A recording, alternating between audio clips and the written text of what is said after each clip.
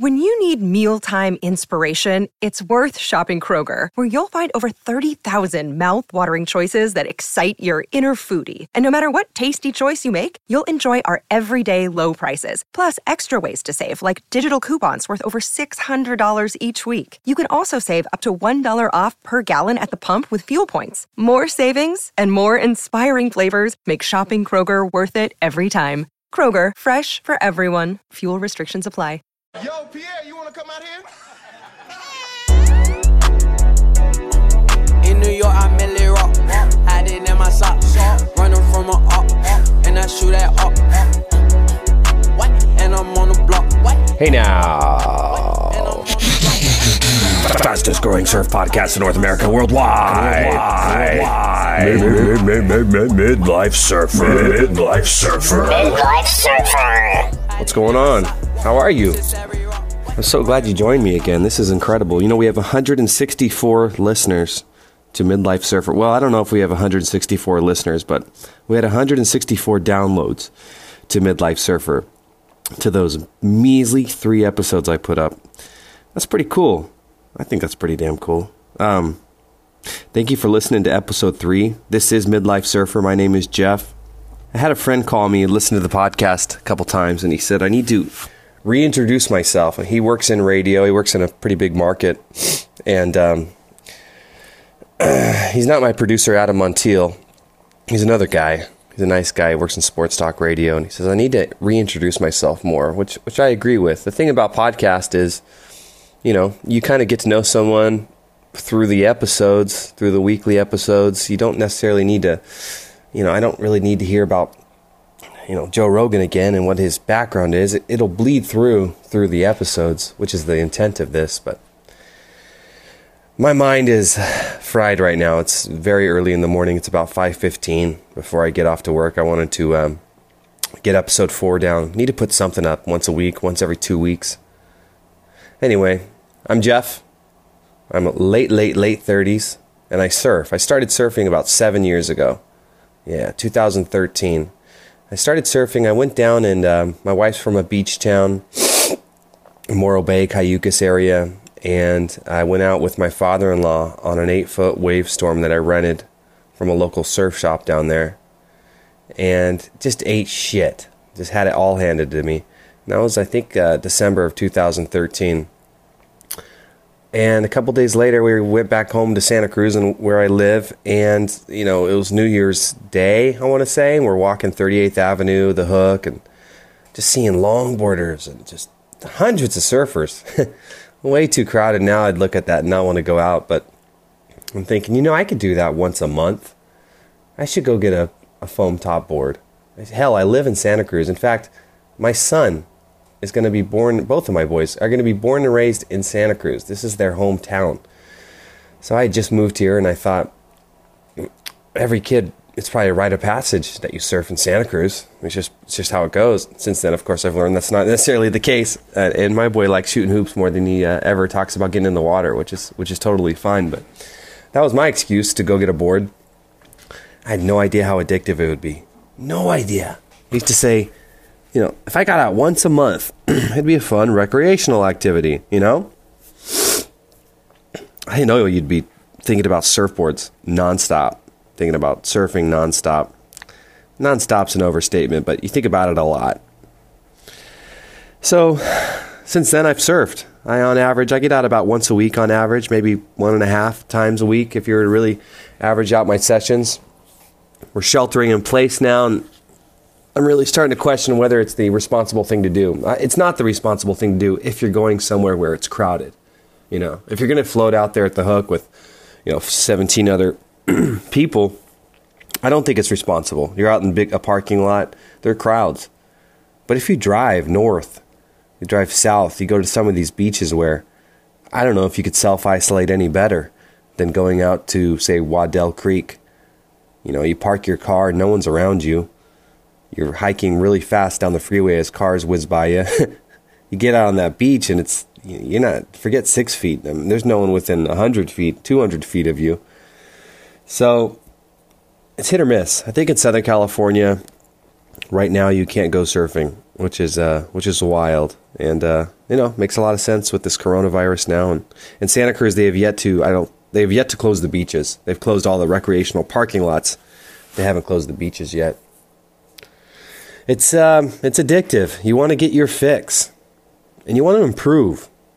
One thing I totally underrated about surfing was the amount of boards that I would want. The amount of boards that I would buy through the years and resell. It never ends. It's a lot like golf. It reminds me of golf in that it's fleeting. You get a wave and you think you figured it out for a minute. You get a nice shot from the tee box. You think you figured it out. You score 40 on the front 9 and you got swagger on the back 9. You're ready to get your Tiger Woods game face on, get that red shirt, killer mindset, and claim 38 on the back and really have a proper score, and then you score 55. It's just one of those freaking things, man. Surfing can humble the hell out of you. And it's incredibly challenging. And when I say I'm not good, I mean it. I'm not that good. Not that good. I mean, I'm not good. I think if you just started surfing, maybe, you surfed 2 or 3 years or something, you may think that I'm better than you. And I guess I am. I don't even know what better than you means. I mean, I could paddle, I could duck dive, I could read waves decently. I've gotten my ass handed to me on some big stuff. But long way to go. That's all I'm trying to say. Long way to go. So that's my story. I'm not a shaper. I don't have any soft goods. I don't have a cool surf brand to sell to a surf shop. Again, I work in the construction trade. And I really enjoy that job. Unfortunately, things have slowed down now with the shelter in place. It's a trip. I work in a sales capacity, so now I get paid to be in front of people, and I cannot be in front of people right now. So we're just hustling. It's hustle time. Get on the phones, pound those emails, stay in front of your customers. So spend more time thinking about that than I do surfboards lately. But I did wake up at 5 to come in my office to record this for you because I want to say hi to you. The shutdown's weird. Yeah, so to put a bow on things in regard to my intro, and forgive the rambling, I'm at the 6:43 mark already. I wanted to contribute to surfing. I want to be a part of the scene. I don't know. I'm a scroller of Craigslist. I've purchased so many boards off Craigslist. I've talked to many, many shapers. I read online. I talk to other surfers. I do some ding repair on my own, which is fun. It's a nice way to spend a Saturday afternoon. But I wanted to give to the culture of surfing. I wanted to be a part of it. So here I am. I have a damn podcast. And if it stops day, I'd be proud because I got 4 of them up there. And I got 164 listeners, mofo. Or downloads, that is. That's pretty cool. If you're listening, check me out. Shoot me an email at jeff@midlifesurfer.com. Even if you just want to give me, I don't know, your quiver. What boards do you surf a lot? What boards do you like to surf? That'd be pretty rad. I'll check them out. We could talk about it. This shutdown. Oh my God, this shutdown. Is it driving you nuts? Do you have kids? Are you married?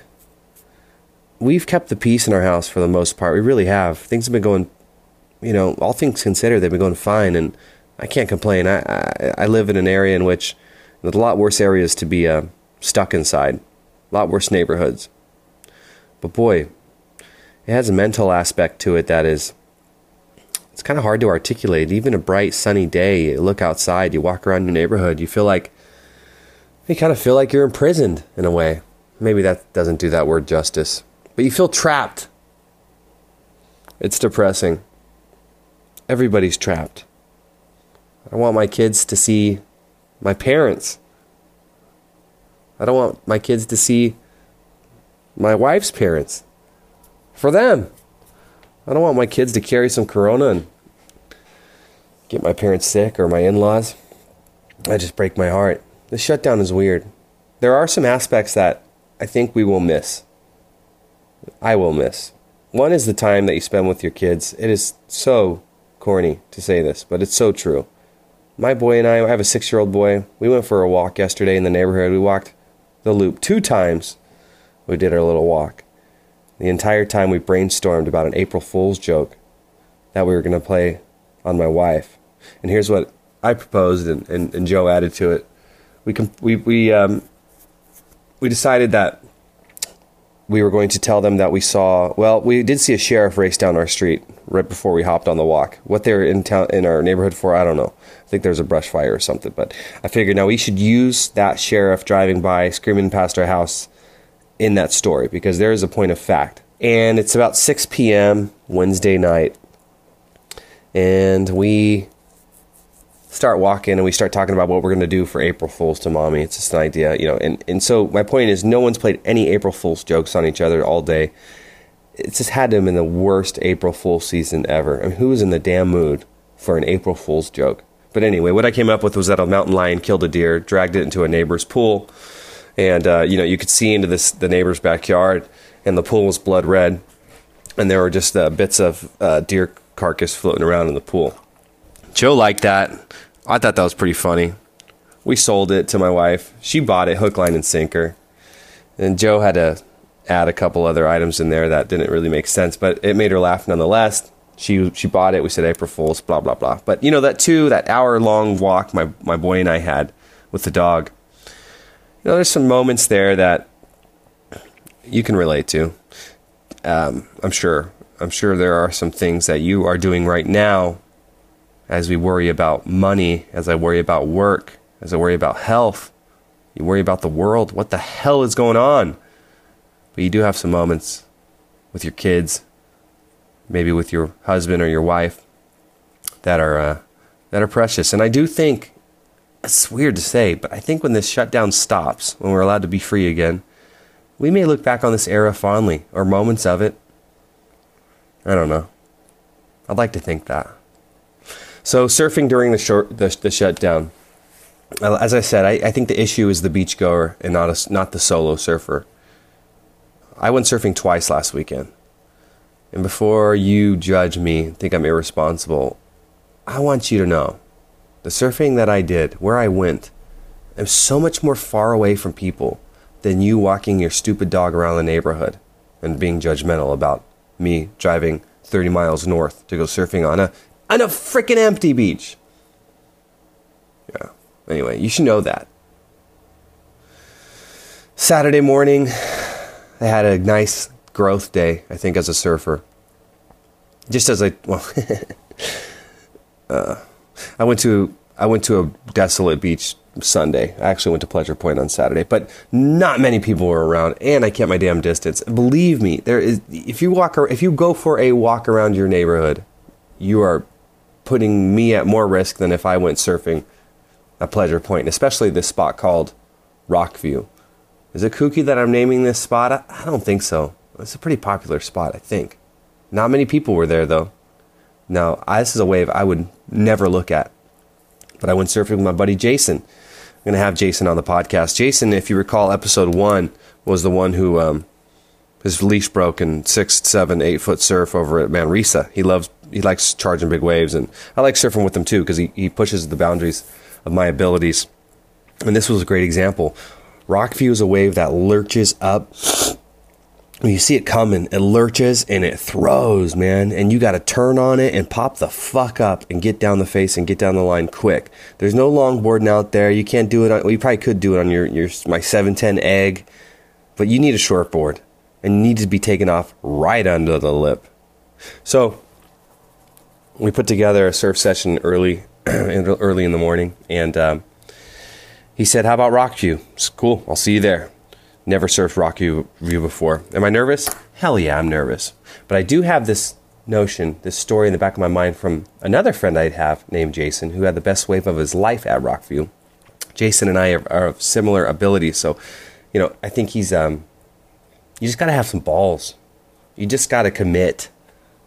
You got to put your head down, paddle hard, paddle with intention. So as I paddled out there, there's a nice channel between this wave. Right now it's peeling right, throwing right. What's nice about this place is you could paddle into a channel where if shit gets big and you get freaked out, you just paddle to the right side of the shoulder there. There's a nice channel. A channel, of course, it's basically where waves aren't breaking. It's where the water is flushing back out to sea. It finds its path back out to the ocean after the wave has crashed, because that water's got to go somewhere, right? So wave crashes, Where's that water going to go after it reaches the shoreline? Well, it turns around and goes back to this channel where I find safe harbor. So long story short, we went out to Rockview.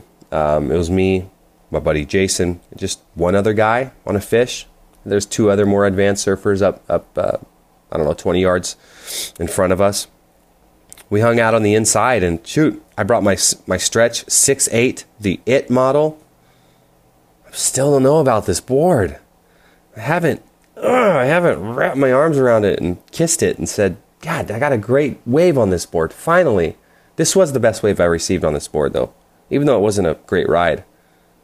You know, Jason says, here's the spot. Let's line up right here. You need to be right at the energy, right where it's about to break. And he said, you know, when you paddle, you need to paddle hard. And when you pop up, put your front foot, stomp on that. I mean, get that weight forward, momentum all the way. It's not like a nice little longboard or something where you slide down the face at your own leisure. That's the kind of surfing I like. Now, this surfing's fun too, but you need to stomp on that. It reminds me of dropping into a bowl if you ever skateboarded. You know, you drop into a bowl. There's no half-assing it. You got to bend your knees, you got to lean forward, and you got to go. And so that's what I tried to do. Jason popped up, caught a nice wave. These things were probably chest high, head high, but they build up and they throw. There's no amateurs out there. I mean, it's not the most critical wave.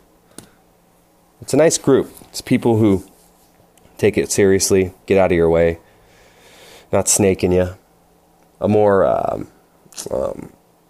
what's the word? I don't want to say advanced, but just a little more etiquette out there, I've noticed, when it comes to more critical spots. I'm tired as I sip my coffee. I'm sorry. I'll rush through this here. Why am I doing a podcast and then you're rushing through the stories? Anyway, so yeah, I got out to Rockview. I took the Stretch 6'8". First wave I tried to go for, I paddle. The wave just kind of went past me. I wasn't inside enough. You got to be inside on these waves. You got to be right when they cup and they're about to explode on your dome. You got to turn and burn, pop up, and go. Jason caught 2, 3 before then. So I'd whiffed on a couple. I think I probably pussed out on a couple too, but I did feel good. I felt like, all right, I'm getting my sea legs here. I'm going to catch one of these mofos. I wasn't trying to fool myself. I knew I had one in me. Sure enough, a nice probably head high wave came coming through. Well, what preceded that was funny. There was a couple that broke way outside. It's like, oh fuck, here comes my duck diving skills, or lack thereof. And me and this dude with dreadlocks, he had like this kind of tan-looking cool fish, probably 5'10", 5'8" fish. Wasn't that great of a surfer, but he looked cool. Handsome fella. He had nice dreadlocks, and he had a face like Kelly Slater. Look, if someone's handsome, I'll say it. I'm not, Couldn't stop staring at him. No, just kidding. So anyway, outside! Waves are coming. 2 of them. Kadoosh! Explodes probably, 10 feet in front of me. A little too close for comfort. Man, I took that Stretch and I stuffed it underwater. I took my foot, I kicked it, just like old William Rydell told me to do. Kicked it down 45 degrees, even it out, pop back up 30 degrees, get that nose underwater 30 degrees, just like Bill Rydell, episode 2, described. And I got out the back of the wave. I popped up. It's like, that wasn't that bad. Here comes another. Kadoosh! Hold the fuck onto your board. Don't let go of that board. That's one of my challenges. This board has grab rails on it, so there's some indentation on the side of the rails where your thumbs can fit right into the groove. Help you hold onto the board. Get rocked a little bit. My legs probably lose contact with the board now. I'm kind of flopping like a dolphin, trying just to flop through the back. I popped up, and there's handsome dude with dreadlocks next to me. We're right neck and neck, so fuck. I duck dived just fine, I guess. I made it. What's funny was after I went under that second wave, it was kind of cloudy. When I woke up, shit, I'm hardly awake right now. When I popped back up out the back of the wave, the sun was out. So I looked at the guy, and I just said, by the way, 10 feet, 12 feet away from each other. We're keeping our distance socially. Actually, physically, we're keeping our distance. Socially, I was trying to be friendly. I said, oh, that's funny. I ducked over that wave. It was cloudy. I popped up and the sun's out. He kind of laughed. And as I said that, here comes a wave right now with my name on it, right at me. Now I'm making casual conversation lineup. I got to catch this freaking wave. I got to nail this drop. It's on my Stretch. I haven't taken a nice wave on my Stretch before, really. I don't know why. Just, I'm not vibing with it yet. I'll talk about that later, I reckon. But I turn, head down, 4, 5, 6 nice deep strokes. Not pro, I didn't cork the board and then just, let go of the board where it kind of corks, then 2 little damn near no paddle takeoffs, and then I'm up. No. But the wave picked me up. You feel that beautiful feeling. I popped to my feet. My key is to get my front left knee right under my chest. If I can get my foot up front and low as fast as possible, I know I got a nice pop-up coming. And sure as shit, pick me up, slow, slid fast down the face of the wave. And, you're going so fast, you don't have time to think. Stayed low, kept my balance, did what I like to call a bottom turn, kind of bottom turned it. And that wave just kind of crashed a little bit in front of me. I was running down the line for a minute, and then that white water caught up with me. But it was a critical takeoff. It was a fun takeoff. And, it was one of those things where, you paddle over the shore. I just caught the first damn wave that I ever have at this spot, which I find challenging. And, I rode it, 150 yards, something like that, 100 yards. And I'm paddling back, and then you see my buddy Jason look back at me, give me the fist pump, like, yeah, good job. That's a good feeling. That's something you overcame your fear. Your adrenaline was pumping. This wave's coming at you. Your skills are finally meeting your experience level.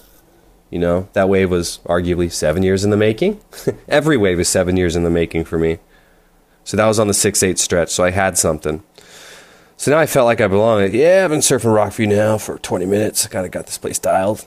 But we were talking about my board. And I said, Jason, you want to try this thing? He said, yeah, sure. So we traded.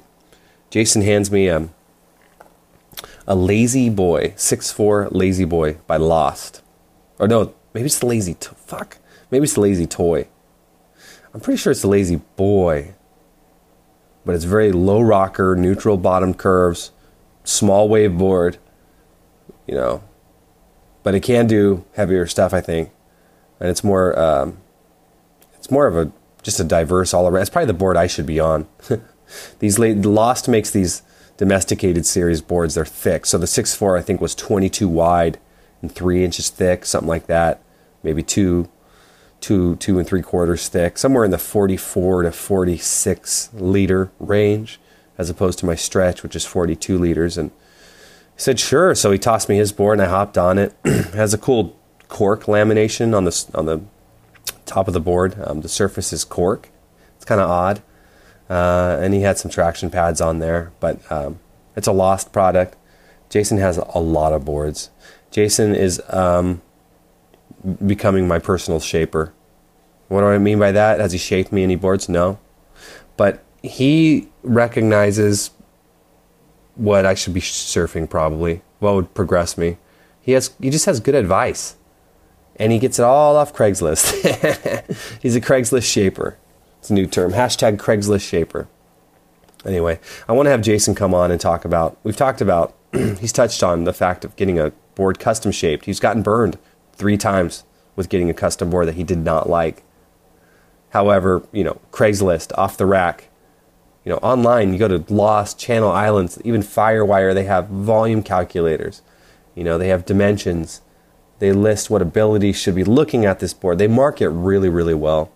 And I know Lost and Channel Islands, I think San Clemente and Santa Barbara, respectively, they're made. So they're California made, so you can feel good about that. Firewire, I don't know. It's overseas. There's enough surfboard makers in my neighborhood that I'd rather support than Firewire.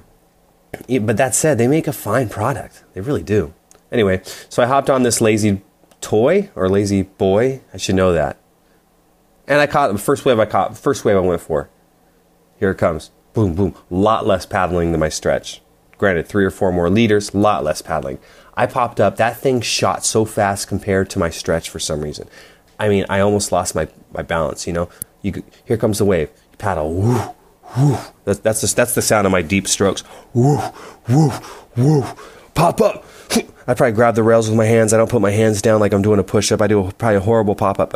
Pop up, quick. Get my left knee out front of me. Slow pop-up compared to what you need to be doing at a place like Rockview. You don't realize how slow your pop-up is until you have to get the fuck up on your board quick in a more critical wave. But I got up again. I think I stood up too fast. That's the key. Stay low. what happened was I kind of probably stood up too fast, kind of lost my balance as I slid down the face of the wave.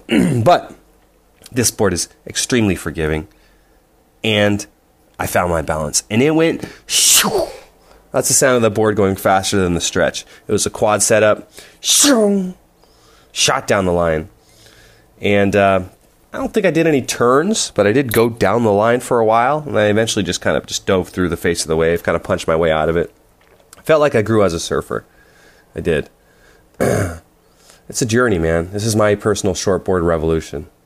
So, 6'4" lost lazy boy, lazy toy, and 6'8" stretch, and I caught 2 out of 3 waves. The third one I didn't mention. I took the drop, but I just ate shit. I just purled right into the belly of the beast. But that was actually my first attempt to catch a wave at Rockview. But, it's kind of like they say in football, like quarterback, the game doesn't start until you get hit. I think it's the same thing in surfing. You got to take a nice wipe out just to wake your ass up, and you realize it's not that big a deal. I'll be fine. And surfing with Jason's cool. He holds your hand the whole time. He takes you right to the spot. Hell, he's always got a bunch of boards in his car. He said, Jeff, you want to surf one of my boards? And he'll get you dialed in. Jason's a good friend to have. So that was my Rockview experience. So I came home, jazzed up on it. And I mentioned this Channel Islands Weirdo Ripper. I think last we spoke, I said I was thinking about selling it. I don't think I'm going to sell it anymore. I got stoked on getting back down on a smaller board. Now, the Channel Islands Weirdo Ripper, check it out on cisurfboards.com. It's for the small to medium all-around board. It's for that small to medium all-around board, per the description on the site, in your quiver, that Yaden Nickel created, the Weirdo Ripper. Well, I'm no Yaden Nickel, but the Weirdo Ripper spent over a year behind the scenes in development with Kelly, Dane, Nathaniel. I don't know who Nathaniel is. And Yaden. I know who Yaden is, as based on the aforementioned introduction to him helping to create the Weirdo Ripper. Dane Reynolds won the U.S. Open on it in 2012 down in Huntington. Anyway, despite the aggressive tail rocker, the Weirdo Ripper is user-friendly, full volume for easy paddling. And I'm with all of that. The dimensions on this 6'2" Weirdo is 21 3/8 wide, 2 3/4 thick, 6'2" long, 40.3 liters. So when I got home, I had a little ding on this Weirdo Ripper nose, and I got outside and I fixed it. It's fun fixing dings. It's not too comprehensive, dude. I mean, some solar seal, a lot of sanding if you want. You could take some of that Volan glass, put that over it, cut a little piece, and then you do this hot coat. You let that dry in the sun, then you do more sanding. It's fun to sand your boards, though. My boys are shooting hoops out front. I'm out front Sunday or Saturday afternoon or whatever, just fixing a ding in my board. It's a fun practice if you haven't done it before. So Sunday morning, it was rainy. I was jonesing to still go surfing, and I said to my wife, "I'm sorry, but I have to go surfing again. You're stuck with the kids once more." But it is what it is. She's cool. Went surfing with my buddy Craig this time. We went way north to Waddell, and we were literally the only ones on the beach. Partially because it was raining. It was off and on, but we found this nice tropical window where the sun shined, yeah. And the water was warm, and there were no waves. But I took this Weirdo Ripper out. There were waves those sets were coming through were probably waist high. And I had Rockview on my mind. My experience with taking off late, not doing a late drop, just taking off under the lip of the wave, timing that thing.